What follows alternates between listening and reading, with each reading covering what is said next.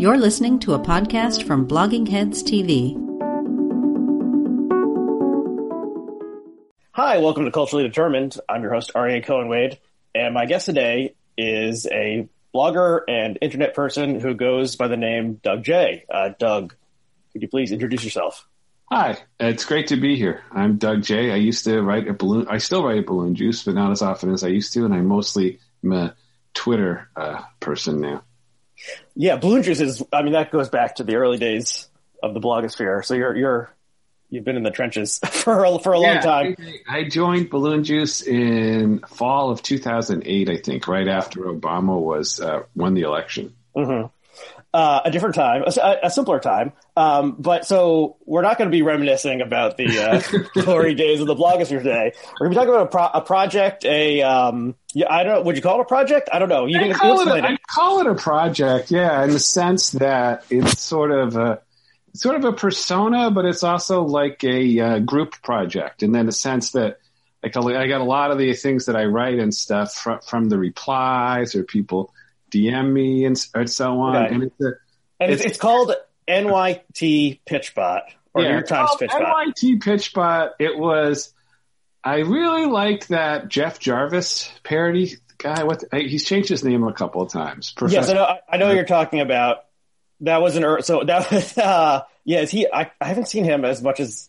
No, he's kind of slowed down. Yeah, so Jeff Jarvis was sort of an evangelist of like online media and stuff, and then someone made a parody account that was maybe called Real Jeff Jarvis. I can't even remember, but it's gone through a couple of name changes. Yeah, I think he's been banned a couple of times, but it was someone making fun of this persona and always saying like, something good was going to happen anytime there was some like development that seemed bad in terms of online media and news and so forth, and always being like way too optimistic about what was going to. And it was always sort of mocking this obsession that a certain kind of tech evangelist type people have about the next thing. How like every Twitter is 2007, and now it's the time for Peach or Medium or what. I can't even remember what half of them were. Yeah, that was the first. That was probably the first Twitter account that I really liked. I was like, I wasn't really a Twitter person. Then I found that account and I really thought it was hilarious. And it was for a long time. It was probably the only Twitter account that I read at all. Okay. Yeah. So how did this start? And when did it actually start that you? I can't remember. I think that was about a year and a half ago. Okay. I was on Twitter. So kind of what happened was that I felt like I had less and less time during the day to actually blog, because blogging might take me 20 minutes to hammer out a post, and I have a toddler that I'm watching a lot of the time, and I don't really have breaks of that magnitude. However, I frequently do have breaks of a minute or two, whether I want them or not. I'm in some form of a timeout for not putting the mag tiles up in the right order or something like that, and so I wanted to have some kind of creative outlet, for those minute or two breaks that I had. And I enjoy the kind of give and take of Twitter. And I was sort of hunting around for trying to do something amusing. And then, as I said, my initial introduction to Twitter was really that Professor Jarvis parody persona. And then I started to really like Reason Pitchbot and Federalist Pitchbot.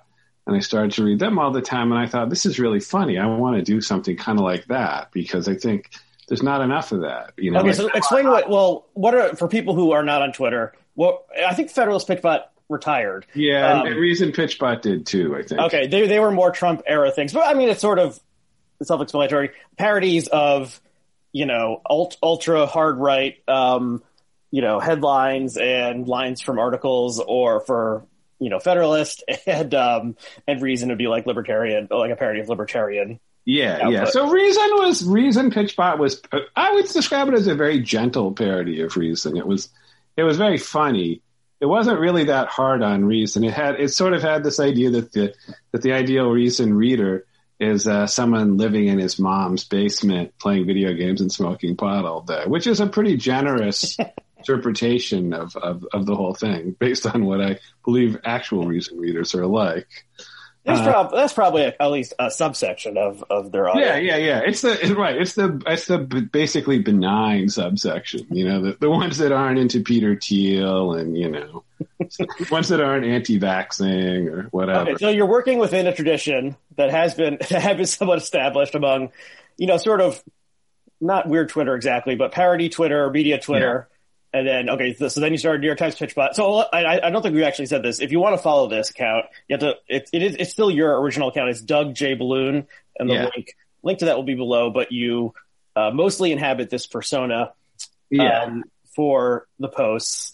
And, okay, so do you have like a one-line description of what the theme of the account is? It's parodying the New York Times. Specifically the headlines, I would say, because when I look through the New York Times, I don't like that much in the opinion section. It's gotten better maybe since James Bennett left. And there's some really stupid articles too, don't get me wrong. But a lot of what I don't like is actually the headlines, that they have this really formulaic way of I think it's clickbait, but except it's clickbait before clickbait, because they did it before the internet existed. This thing where they can't just say, scientists say vaccines are good. It has to be, scientists say vaccines are good. Are they right? Or something like that. Everything has to be, because otherwise I understand the reason. Otherwise people won't read it. They'll just say like, well, I knew vaccines were good already. I'm not going to read that article. But if it's, if they bring in, if you think like, is it really right? And then they have Brett Weinstein talk about how they're bad for a couple of paragraphs or something like that in there. Even if they shoot it down completely, I think somehow they think that makes a more engaging experience for readers, or it maybe just makes people click on it. As I said, though, I don't think it's 100% just a clickbait thing, because they did do it before the internet existed. And I think it might just be an obsession with being so neutral that you can't, even a basic scientific fact can't be stated as fact, because what about the 0.1% of the population that disagrees? Okay, so it's sort of both sides-ism, which is something that people who were like the early liberal blogosphere was very critical of. Both sides-ism, but also kind of general head up its ass, wealthy people living in the New York City area, that kind of thing too. So you parody the Times, so you go further than the Times, because you're making fun of Cillizza, Glenn Greenwald. We'll talk a little bit of those sort of things. So it's some way, the Times is the, what's the word, synecdoche, for the, larger, media, like, center liberal media sphere. And this group has certain pathologies. And so one of them would be like, we need to hear both sides. And, this in many ways, like Blogging Heads in its original form was sort of a version of that, hearing like putting two people who didn't agree in conversation and letting them each have their say. So and it's, as a general sort of thing, it's better to hear from, I think it's generally good to hear from both sides, but then, when one side becomes totally insane, as many, there's some percentage of the population who like believe that Donald Trump is actually still the secret president. And so you need to make some sort of value judgment as a news editor of whether you take that seriously or not. I think I have an even bigger problem with the both sidesing thing, which is like almost more, I don't know, philosophical is the word, but why like this whole thing of just trying to shoehorn every discussion into two battling sides? I find it ridiculous. There's lots of things that are not even political, right? Where there's five sides, or, everybody really agrees except a few crackpots. I just think it's very simplistic to want to shoehorn everything into this two sides thing. And I actually think that although a lot of both sidesing is I think, and it begins maybe as an effort to seem neutral or be centrist or like, or like, what's the word I'm looking for? But to be less polarizing, I guess. But I think in a lot of ways, the net effect is to polarize, because in fact, you're insisting on taking every issue and presenting it as two competing sides when that really does not fit every issue. There's lots of issues where basically people agree, or no one really knows, and there's 5 different opinions, or, things like that. And so it's not just that I dislike it during the Trump era. I don't like it as I don't like it as such a heavy-handed rhetorical device, I guess. Mm-hmm. And so, I mean, the Times, sees itself, and many other people see it as the paper of record. And yeah, it's stuck between trying to be voice from nowhere. That's another sort of critique. I think Jay Rosen came up with that term. The view from nowhere. Yeah. Yeah. View from nowhere. Pose of neutrality, and above it all, seeing everything and laying it all out there, and you can decide, sort of thing. But I guess maybe some, a postmodernist or something would say that that's impossible, and everyone's like reality is filtered through their position in society and the power structure and so forth. But most of the people, I assume, most of the people who are writers and editors of the New York Times are basically, mainstream Democrats.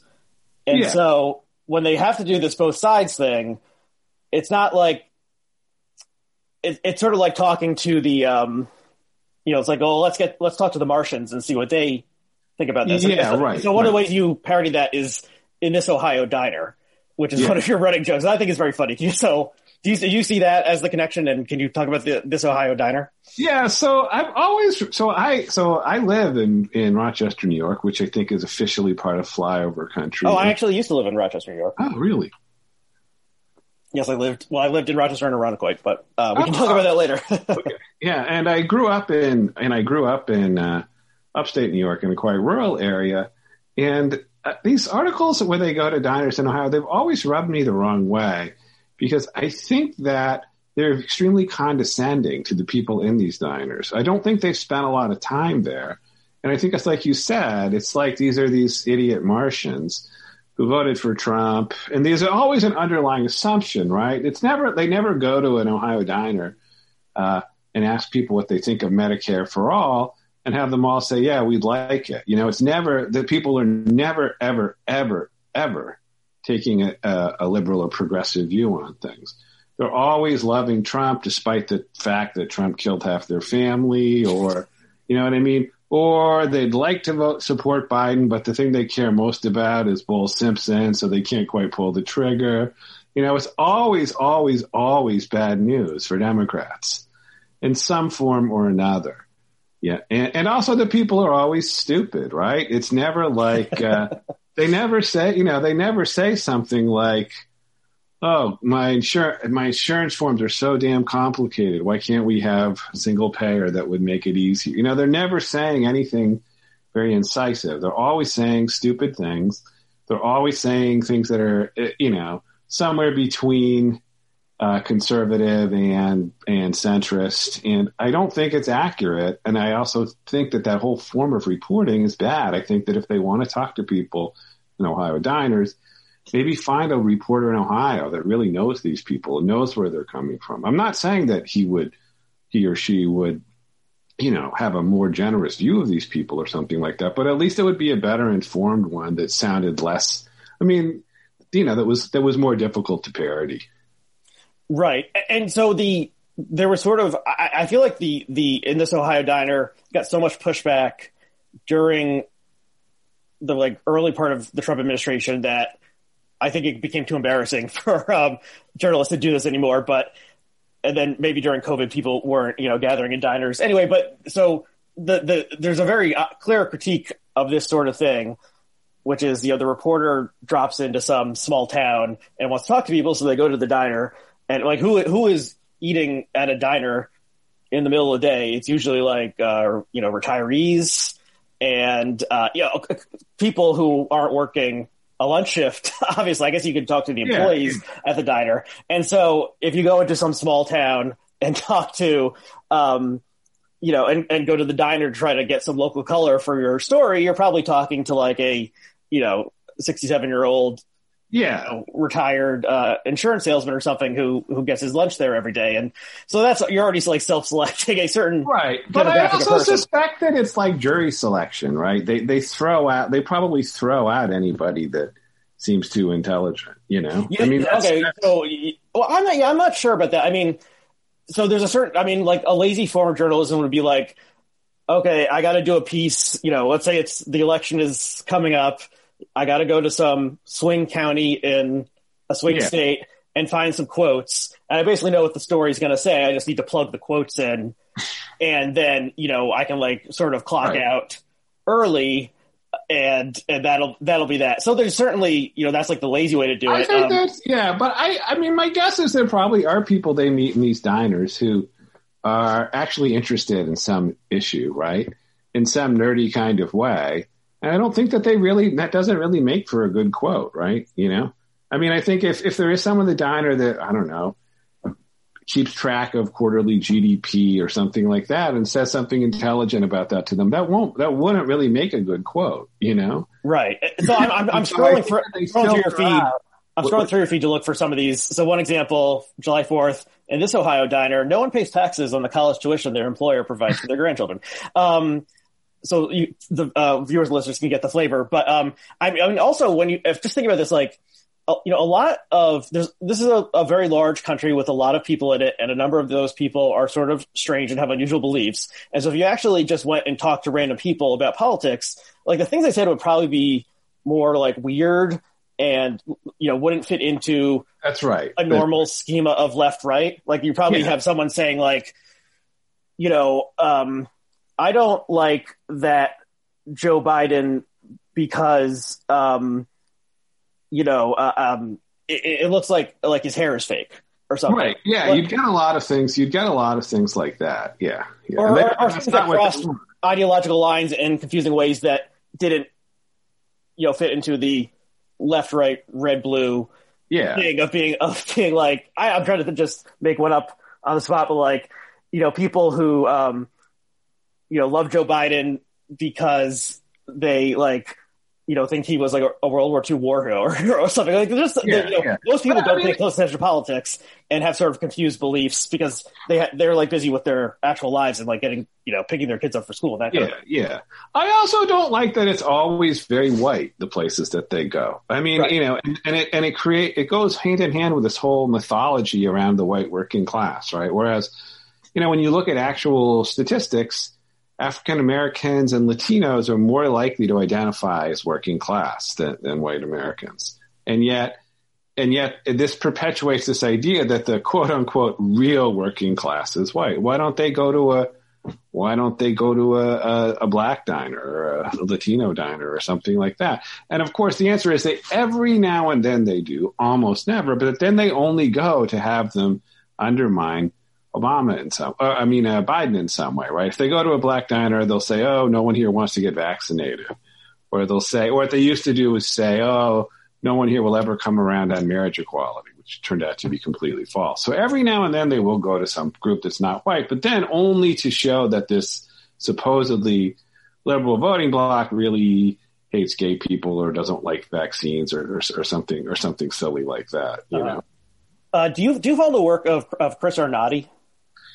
I do. I can't stand him. Okay, that's interesting. I've had him on the show before, and I do. It's poverty porn to me. Okay, that's definitely an understandable critique. I mean, he sort of does some version of this. He's not, he travels, or at least before the pandemic, he would travel the country, go to some place that is, sort of on the edges of, a city. And he said, so the first thing he said he would always do is go to McDonald's. And so that's sort of a version of the diner, but, maybe he has said there's almost always some sort of, elderly like coffee group at like every McDonald's he goes to where like the men would like gather at 6 a.m. to drink coffee, and at McDonald's, maybe one other difference is they'll usually let you sit there unmolested if you like buy one food item for as long as you want, clean bathrooms, clean Wi-Fi. But I think he talks to people, and Yeah, just the things they say just don't fit into the this is where I'm thinking more like people will just say something strange, like, you know, they like Joe Biden's hair or they don't like Joe Biden's hair. Like, just people have, you know, their beliefs are more unusual than. His are better in that they're less predictable. I still don't like them, though, because I still feel like he's always pushing this certain narrative. I feel like that, well, no wonder people voted for Trump or something like that, you know? Mm-hmm. And I don't like that about it. And also at the end of the day, and I don't mean this as like a huge disparagement of his work, because, you know, it's interesting that he's doing it. I just don't know if I really think that kind of thing would ever be as interesting as if you actually had someone who lived in the community, a journalist from the community, undertake something similar and talk about people instead. You know, it still has this rich white person on safari aspect to it that I just don't really like. Right. And so, yeah, so the person looks sort of like metaphorically parachuting in and spending 72 hours and then leaving and writing something and sharing it with the people. Yeah. And someone who's not from the community, someone who's much wealthier and better educated than any of the people that he's talking to. You know, I don't know. It's just something about that whole. I mean, you know, probably whoever wrote this stuff, if it was a local journalist, that would also be someone who was more educated than a lot of the people that he or she was talking to. But I don't know. It would feel less like a rich white person safari. Right. Yeah. And so the, in one respect, the internet enables a local reporter or a local non-reporter to, gather, reporting quotes, information from their area and share it with the larger world. And that wouldn't have been possible 30 years ago because it just would have, if it was published at all, it just would have been like in the local paper. But at the same time, the internet has made it so that local news is totally hollowed out. And, the local paper, if it still exists, is like a shell of its former self. And so you would have to think like it would have to be someone who is maybe, I don't know, someone who got laid off from the local paper, decided to just like do an independent project or something. I just think the New York Times could farm it out. I think they could talk to some local paper and say, hey, do you have a journalist who'd like to work with us on this piece? And who actually knows the people, who knows the background, who knows, who knows how to maybe have an article about people that treats them with some dignity. That's sort of my thing in the end. I don't think any of this stuff. I don't think it treats the subjects with the dignity that I would like to see. Mm-hmm. And coincidentally or not, Dignity is the title of the book that Arnade produced based on his, interviewing and photographs. But I don't think that his work actually does give people that much dignity. Okay. That's interesting. So, the Times has become the de facto national paper because of these trends of the local papers getting hollowed out, and then the Times received this influx of subscribers and views during the Trump administration. And so you could imagine the Times deciding that they want to do a project of, seating local bureaus in various places drawn from people. Yeah. So remember they sent the youngest Sulzberger, they sent him to be like the Kansas City bureau chief for a couple of years as his like testing ground, and then he left and now he's the publisher or whatever. They could, instead of doing that, the scion of the company that, or the family that owns the paper, they could hire the young journalism graduate from the local state school or the people who had been laid off by the hollowed out hauling out of the paper that had been bought by Bain Capital or whatever. They could do something like that, and just something also that just didn't have to frame every issue into every issue. Before it's written, the framing is already, this place is a depressing hellhole, and the people here are morons who vote for Trump. Right. And or alternatively, morons who used to be Democrats but are so upset about Biden's failure to embrace Bull Simpson that or they care so much about the filibuster that they're willing to They're willing to vote for a Republican. They're all kind of pre-framed like that. I feel like, right. And so it's the Ohio diner thing is like, these salt of the earth people, they don't know. They don't know much about like critical race theory, but they do know one thing. Right. Yeah. And I really don't like that way of looking at people. And that's part of why I like to do the ones where the twist is that they say some, they talk about Derrida or something like that. There's this, I'm a big fan of the show Cheers. And one of my all-time favorite episodes, Woody, the guy from Indiana, he wants to convince his parents that Boston isn't such a bad place. And so he asks Diane, the artsy grad student waitress, to make a movie. And she makes this movie, and she's been watching a lot of French New Wave films. So it's all, jump cuts and crazy stuff. And they send it to Woody's family. And he says to Diane, I'm sorry, the movie didn't convince them. And she said, well, it was probably a little over their heads. And then he said, well, mostly they thought it was too derivative of Godard.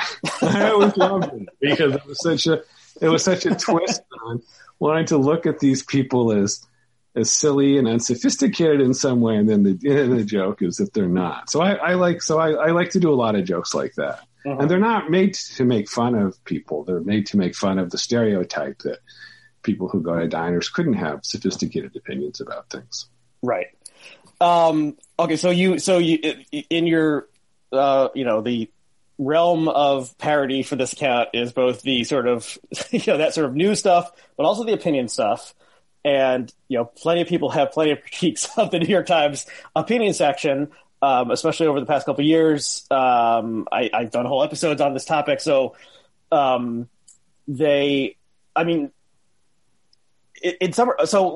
again, I have to think that most of the people who work behind the sens at the editorial page in the New York Times are like center left, liberal progressive types. But there's in clickbait terms, just driving the conversation or whatever. There's like, the counterintuitive take, like the old Slate pitch that Slate doesn't actually do anymore. And that's how, I guess, sort of how you get, the New York Times publishing Tom Cotton saying, send in the troops to break up the Black Lives Matter, protests / riots, whatever you want to call them. There's plenty of.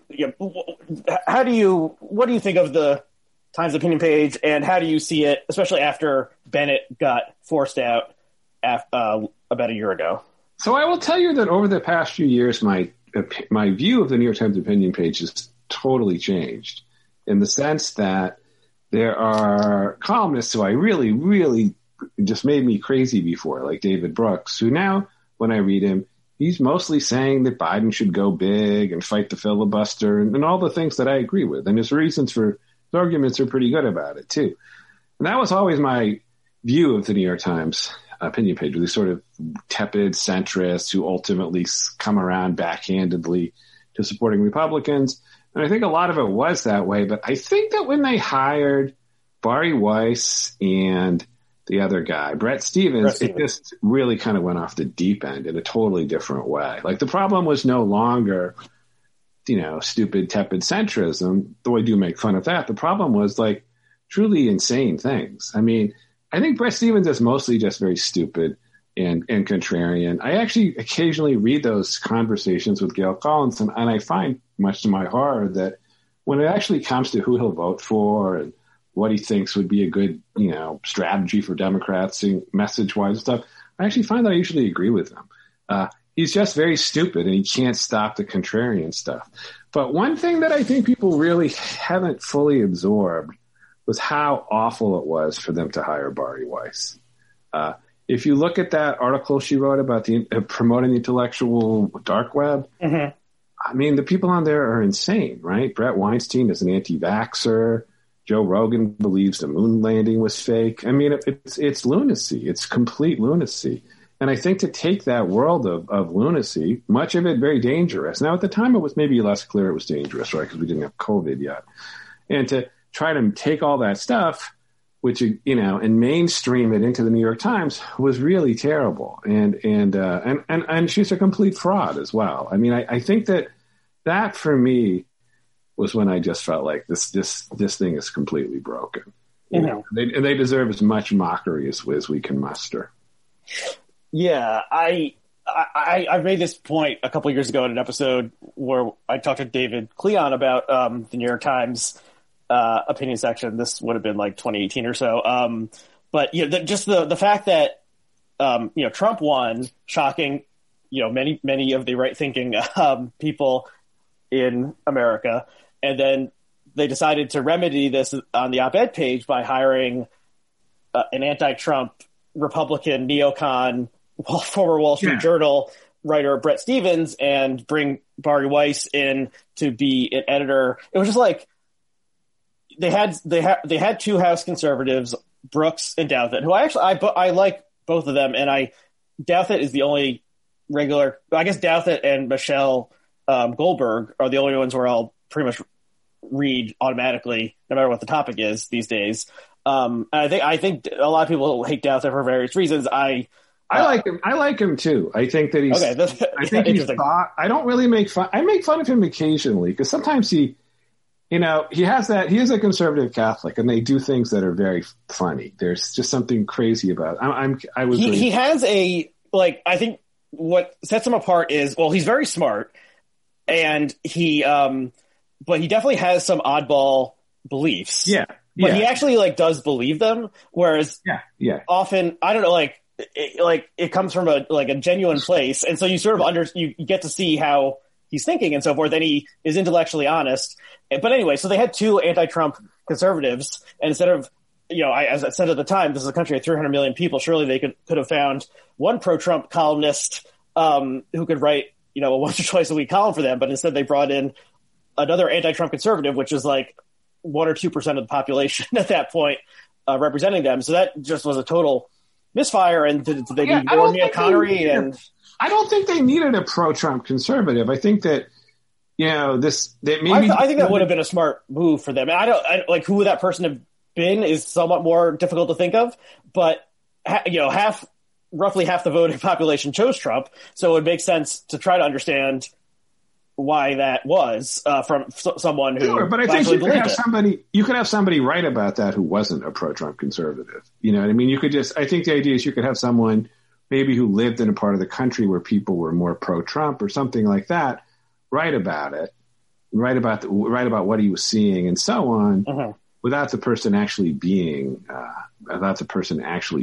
pro-Trump. Right, and it's the fact that there's someone like Daniel McCarthy is maybe. There's only a couple of names you could think of. Try to find someone who is an intellectually honest Trump supporter is a difficult proposition. Think there are any, right? The Washington Post hired this guy, Greg Abernathy, and they hired Hugh Hewitt, and they're both terrible. Abernathy's maybe not quite as bad. He lives in Iowa, and so at least there's some geographical diversity there. But in general, they're terrible. I think they add nothing. Hewitt is full of shit. Abernathy, the name doesn't even. I don't even know who that is. It's funny how I've joked about this before on Twitter. How the New York Times op-ed is the only op-ed and opinion section that matters in the country. And at one point, I pulled out the Wall Street Journal, the screenshot of the Wall Street Journal opinion page listing all their columnists, and I said, how many of these names do you even recognize of who this person is? And I think I recognized 5 of 15. And I was being paid to follow the news at that point. No one, if you can name, just no one cares. It's just strange. No one cares about the Washington Post and the Wall Street Journal opinion sections. But the Wall Street Journal one is really bad. I mean, it's almost hard to really convey how bad it is. It's very, very, very poor. And I don't just mean because I don't agree with them. The quality is incredibly bad. They're very, very stupid people, It's shock. I mean, you would think they could assemble a more impressive lineup. Well, actually, I have it right here. Well, I think most people who read newspapers are stupid too, and so I think it's a lot of op-eds to me. They're written by stupid people for stupid people. That probably makes sense. Okay, yeah, I found this. We don't need to read them all, but like, Holman W. Jenkins, William McGurn, Mary Anastasia O'Grady, Jason Riley. Like, I don't know who these people are. I've never read a single thing they've written. I've heard of Jason Riley. He's the first one that you named that I've heard of, right? James Freeman, Joseph Sternberg. These are not. Whereas everyone got Peggy Noonan, right? Yes. So the ones who are Noonan and Walter Russell Mead. But other than that, there's like maybe 4 of them that anybody's heard of. Yes, and in my joke, I said your Wall Street Journal opinion columnist number is the number of Wall Street Journal opinion columnists whose names you even vaguely recognize, and I said mine was 4. And William Galston and Kimberly Strassel were the other ones. But yeah, it's just funny because, if we think that like, Gail Collins and Brett Stevens are sort of like the B team of the New York Times opinion page, but we all like quote unquote know who those people are. And no one is arguing about Holman W. Jenkins's latest column. I wouldn't have even guessed that was an opinion columnist. I would have thought that was maybe a Civil War general. Right. Yeah, maybe a relief pitcher, something like that. Yeah, it does. It's slightly reminiscent of T. Herman Zweibel, the fake publisher of The Onion from back in the day. But yeah, it is. So the media class is totally obsessed with the New York Times opinion page in a way that's probably not healthy. And you can comment being someone who mocks it for online for your hobby. But anyway, I do think. They have done some good things. I mean, it's surprising they hired a number of people who sort of were early blogging heads type people. I mean, I love Jamel Bowie. They have Bowie, they have Ezra Klein, they have Michelle Goldberg, doubt that. Liz Brunig came and went. But they seem to make some good decisions. I mean, landing Ezra Klein, he certainly was a coup. And having him brings a very popular podcast there. But yeah, just getting someone who lives not in Washington or New York, that would be good. I mean, they used to have this guy, I don't think he does it anymore. They used to have this guy who would write sort of letters from the farm. Do you remember that guy? Yeah, I think I kind of do. Right. Of course, the fact framing it as letters from the farm is problematic. Right. And it was always about him looking at a chickadee or something. Right. There's still this idea. Verlin Klinkenborg. That's the person's name. There's still a notion to me that if you're not living in the Sella corridor, you're kind of an eccentric who's mostly interested in looking at chickadees or something. Right. And I don't think that's very healthy either. Yeah. So they could real serious lives outside of the Sella corridor too. Yeah, so what they could do, so I think it's good that they hired Bowie. Actually, he lives in Charlottesville, I think, so that's, somewhat outside the, it's not in the Silla corridor. Yeah. But, they could look for a writer for, the Rochester Democratic Chronicle, for example. Right. Just they take someone from sort of the, minor leagues and elevate them instead of, I like Michelle Goldberg a lot, but, she lives in Brooklyn and, she wrote for Slate in the Nation. So they could find people who are just outside of the media, who are writers, but are outside of the media elite. Yeah. Or at least geographically outside of that. Yeah. Yeah. I think there's a lot of, I think to be honest with you, it kind of goes to a larger issue with the New York Times. It's very parochial, right? And it treats everything outside of New York City and maybe DC, but really even just outside of New York City is some kind of a weird place, right? How they every now and then. So one of my all-time favorite bloggers and Twitter personalities is Atrios. I love Atrios. Atrios does, whenever the New York Times goes to Philadelphia, they write about it like they're on safari, Yes, and there's a classic thing where every 18 months they discover things are happening in Los Angeles. And they'll do a story of but LA, they treat LA with they're really trying to expand their West Coast coverage. So they treat LA with a certain amount of respect. When they go to Philadelphia, they say things like, "Wow, I didn't know there were restaurants in Philadelphia that serve sushi." This is kind of They do. They really do. They really do treat Philadelphia like it was some weird fifth world backwater, you know? Right. And it's not politics. Usually, I don't know. Like a lot of the times, it's about food, right? Because Philly's kind of become a big food city, and so, but they write about it in this same weird way, you know? Yeah, visiting like they're visiting Timbuktu or something. Annoying. I say to someone that loves New York. I lived in Brooklyn for a few years, and it's my favorite place. If I could afford to live in Manhattan, do what I do, that's what I would be living there. So it is cool. It's its own cool place, but it just gives them some huge blind spot about writing about other parts of the country.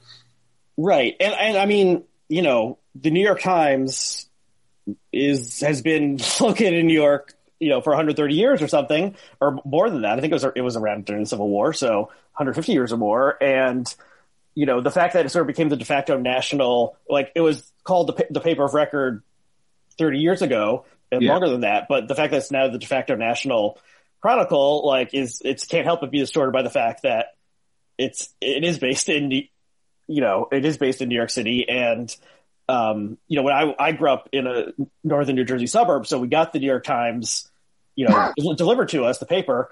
And so I grew up with it. But if you know, grew up in, you know, Houston or something, there would be no reason for you to follow the New York Times. And now that I'm sure they have like a Houston bureau now, but yeah, it's just like the decimation of local news and the consolidation has put them in a difficult spot because they're not like the AP. They're something different. So, but I think there is another issue too, which isn't just, I mean, it does come from living in New York, but it's not geographic per se, which is that I feel like when you read it, and this is actually different to me than 25 years ago, there's like an assumption that everybody reading it is very wealthy. You know, there's the constant references to brands and restaurants and things that are very upscale, you know, and, you know, and then that awful thing. And I know why they do it. They have to get money for it. That awful real estate thing. What $3 million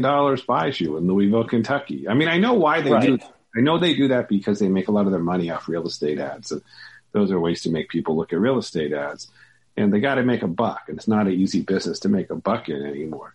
But it does overall create the image to the reader of a bunch of very wealthy, privileged people kind of wanking about what you know, people talk about white people problems. This is way beyond that. This is like, I think they're 1%er problems. It seems their main, you know, prejudice isn't exactly the right word. The tribe that they really represent is the wealthy. And the real estate and maybe the style and the food sections show that. And those columns where they, I think it's called The Hunt, that they run every weekend, and it's talking about someone looking for a new apartment in somewhere in New York City usually. And it's just like, you know, it'll be like a 27-year-old who worked at Goldman Sachs and his girlfriend who is, you know, a publicist for WeWork. And, you know, their budget is $900,000. And it's just like, can I use this pitch? I like being a publicist for WeWork. Sure. Go. Yeah. That's, you don't even need to credit me for that one. But yeah, it's just like, this is so far outside, even like the average within the New York City region. It's just like, yeah, it's essentially for rich people. And I assume that is their audience. Like, don't you think they're smart enough to know who their audience is? Actually, I don't think that's their audience. Okay. I think, though, that it may be tied in with advertising money in the sense that, you know, I'm part of their audience and I'm not very wealthy, but I might not be with the, you know, from the standpoint of advertising, I might be essentially worthless, right? Because I'm not gonna buy a $6 million house in Long Island, so they're not going to get any nice looking stuff from there. Right. You know, the ads, I don't look at the physical paper anymore, but the ads they serve online are often for luxury products. Yeah. And I think that might be what pays. So there's a side of it that really bothers me, right? There's a side of it that bothers me less because I do realize that's maybe, you know, it's unfortunate that online ads are not lucrative the way print ads were. And so, maybe the only way to make money with the online ads is super high end stuff and to get the, you know, to make those ads make sense in the context of the article. Maybe the article has to be about. I'm not saying I know all this for a fact, but I'm willing to believe that maybe part of it is because that's how they make their money. I don't think that's all of it. So and they're making more and more money from subscription revenue versus advertising revenue, because advertising online is sort of a race to the bottom, whereas a subscription, that's sort of solid money. They'll keep on coming in if you keep that person happy and subscribing year after year. But that presents a different set of problems with like audience capture and and if you look at papers, this is obvious from 50 years ago, it's just like filled with ads for getting your watch fixed or yard sales and death announcements and that sort of thing. So that was a way, because they had this local monopoly. Advertising doesn't exist anymore, so everyone knows that story. Okay, I want to ask you, we're maybe approaching the end of our time, but I wanted to ask you about two of your, bêtes noires of the column or of the feed, and so that would be Greenwald and Cillizza, mentioned previously. Cillizza has been the punching bag for years, at least a decade or more. Greenwald is more, he's taken some interesting turns in the past couple of years, but what do you, how do you view those two? I think that they're both nihilists, and that's ultimately what I dislike the most, and that's part of what I try to parody in general in making fun of the New York Times. I'm not always trying to just make fun of conservatives or centrists or something. There's this nihilism, like, hey, 1 million people are dead, but what's the upside for Republic? There's that kind of right. And I think that Cillizza and Greenwald, in very different ways, are like the epitome of a certain kind of nihilism, right? Cillizza is the very worst on always taking a horse race angle, right? Also not really funny or clever. Like, I make fun of Maureen Dowd, too, but I will be honest with you, I think her pieces are kind of funny sometimes. I like them in some ways. They're awful, but Cillizza, it's just this pure, really, really stupid take on this really, really stupid horse race take. It's completely amoral, right? And also very stupid. I guess that's really what I should say. Is they're the epitome of the combination of nihilism and stupidity, right? And so that's why I make fun of them so much. I actually met Chris Cillizza once. He was actually very nice. I'm sure he's charming in person. That's how he has all these sources. I've had multiple email exchanges with Glenn Greenwald, and he's kind of a monster, right? I mean, I think there's really not. I don't think there's a really. Yeah, he has. I've actually one of my few claims to fame is that I was like anti-Greenwald before it was cool, and he blocked. I was very slow to adopt. I mean, this is maybe part. My obsession may partly be fueled by a feeling of being duped. Yeah, he had a lot of fans on the from his early days, and people who really appreciated his Snowden WikiLeaks reporting. He blocked me on Twitter a couple of years ago, and so my joke is that it's sort of like Plato's cave when I'm trying to figure out what he did by like reading the emanations and the shadows on the wall from everyone being mad at his latest thing. But so he is. I mean, I don't think he's dumb. I think but he does seem more of a. I don't know. He maybe it is not a nihilist. He's definitely like put his picked a side and decided that it makes sense for him to pretend to be a like civil libertarian who goes on Tucker Carlson and has an honest conversation with Tucker Carlson instead of someone who Tucker Carlson is using, for his own ends. Well, I guess I say dumbest is I think his arguments are very dumb. Like when people will be joking about something Glenn Greenwald said, he also blocked me. And so I have to then go to my burner account to see what he actually said. And people are joking. And I'm like, that's so dumb. He didn't really say that. And then I'm like, oh my God, he really said that, He's really saying that, that Hunter Biden's paintings are as bad as all the things, or worse, actually, than anything that the Trump children ever did. And I feel like that's just stupid. I mean, not even right or left there. It's just dumb. There's really a lot of his arguments, there's not a way they're just stupid. They don't make any, I never read them. So like, I kind of make a point of reading people that I disagree with sometimes, who I say something really stupid. I'll go look at the rest of their Twitter account or other articles. I'd say 2 out of 3 times I realize, you know what, actually, I don't really agree with them, but they do make some good points about certain things that might even change my mind here and there in their work. I look at Greenwald and no, it's 100% garbage, you know? Well,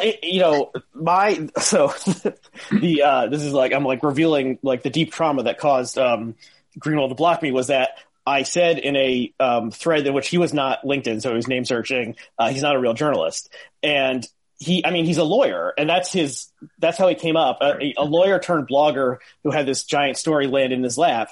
So he makes a lawyer's arguments where it's like, and that used to be, his blog posts used to have like 17 updates where it's like, here's the latest little iteration of it. And so he like, as I understand him, he makes the arguments that as you would to a jury. And so they don't need to be like internally consistent. It's like, you just need to convince them enough right that you'll get the not guilty verdict or whatever. I mean, he was, he's a lawyer. He's very similar to Jonathan Turley in a lot of ways with his arguments. Yeah.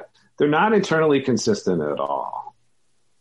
Yeah, he's trying to win the court case kind of thing, not sort of actually convince someone. But yeah, and his but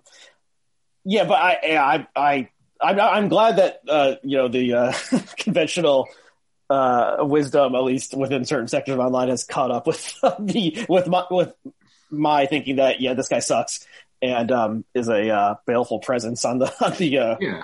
There's also the thing with him that gets me maybe more than Cillizza. And this, I do think that, so I'm not sure that he does this with China, but some sort of Glenn Greenwald-esque people then defend the stuff about the China's doing to the Uyghurs or things like that. And actually, Glenn Greenwald will defend Putin sometimes and Assad.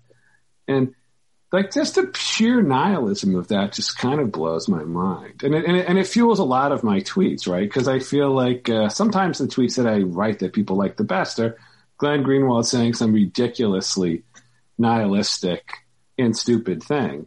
And I just am in some ways just blown away by how stupid and nihilistic and the other part of him is that he's like an extreme moralist.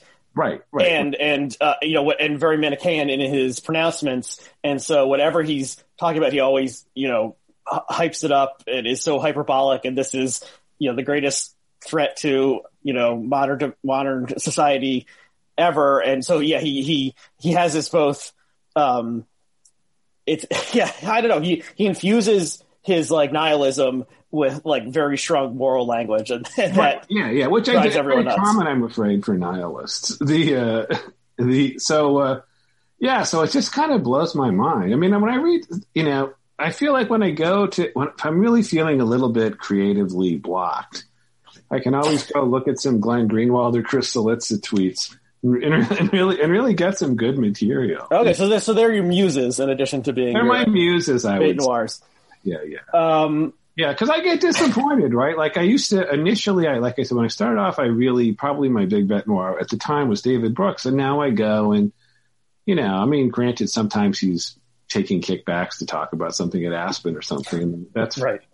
Half the time I go and he's just saying some reasonable thing in favor of reparations or in favor of Joe Biden's voting bill. And it doesn't really get me going, Yeah. I mean, Brooks is certainly an interesting figure. And I did read him consistently for a long time and then sort of fell off, but he's sort of like, he's like a communitarian. Like he actually does believe things. Like that's sort of right. A dividing line in the punditocracy is between people who actually do have beliefs and people who don't.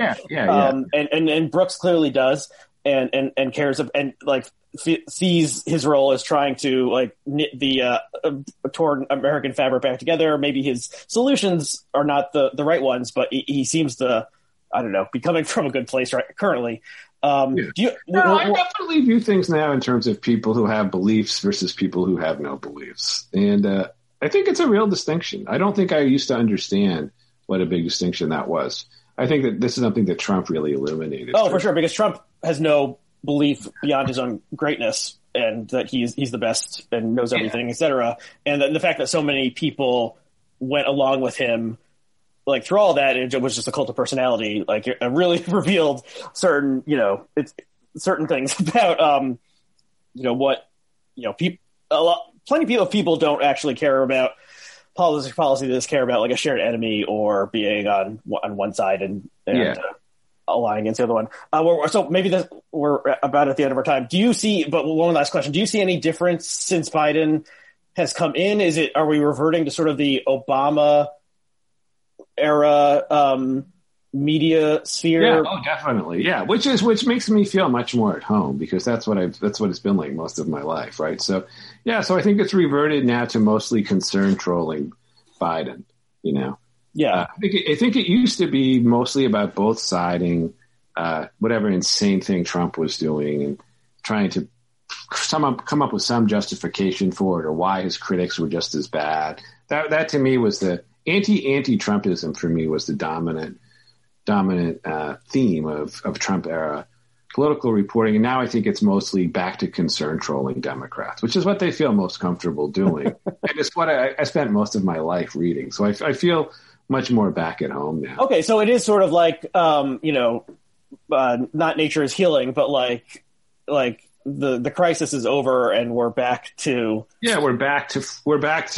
talking about what Larry Summers thinks about inflation and those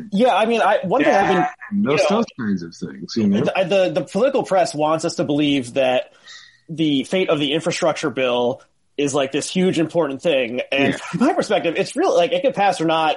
Like the important things are defeating the virus and having normal life return. And once that happens, people are not going to care as much about politics. And the Trump era was this aberration where it felt like you needed to be plugged in all the time because a crazy thing could happen at any moment. But half the time those crazy things didn't actually mean anything, but you forgot about it 72 hours later because there'd be another crazy thing. And so just returning to a level of normalcy, politics is receding from our lives. And there's not this sociopath, who's trying to get our attention all the time. This is all like good. And whether or not, from my perspective, like it would be better if the infrastructure bill passes, but like if it doesn't, this is like life continues. And that's how I see it. That's how I see it for New York Times reader world, right? I think unfortunately there's a segment of the Trump supporters who have been truly radicalized and are thinking about QAnon 24/7 and stuff. So I don't think it's necessarily receded for the really hardcore Trump supporters. But I think it has receded for your average New York Times reader. Yes, that makes sense. And it's I have no idea. You would think after January 6th that the spell would have broken for the QAnon type people, but it clearly didn't. And it's sort of like that when prophecy fails idea that the second coming is always like just in the distance. We can barely glimpse it. We have to keep working for it. Okay. Why don't we end things there? So the account, once again, the link will be below. DougJ Balloon, all one word. And you can follow New York Times Pitchbot. It's 98% your jokes and you're retweeting bad headlines and other such things. Occasionally you do break character and for your own statements. But I encourage people to follow the account and get your perspective on what's right or wrong about the media. Is there anything else you want to plug or anything like that? No, thanks a lot for having me. Okay, well, thank you for coming on, and thanks to our viewers and listeners, and we'll see you again next time.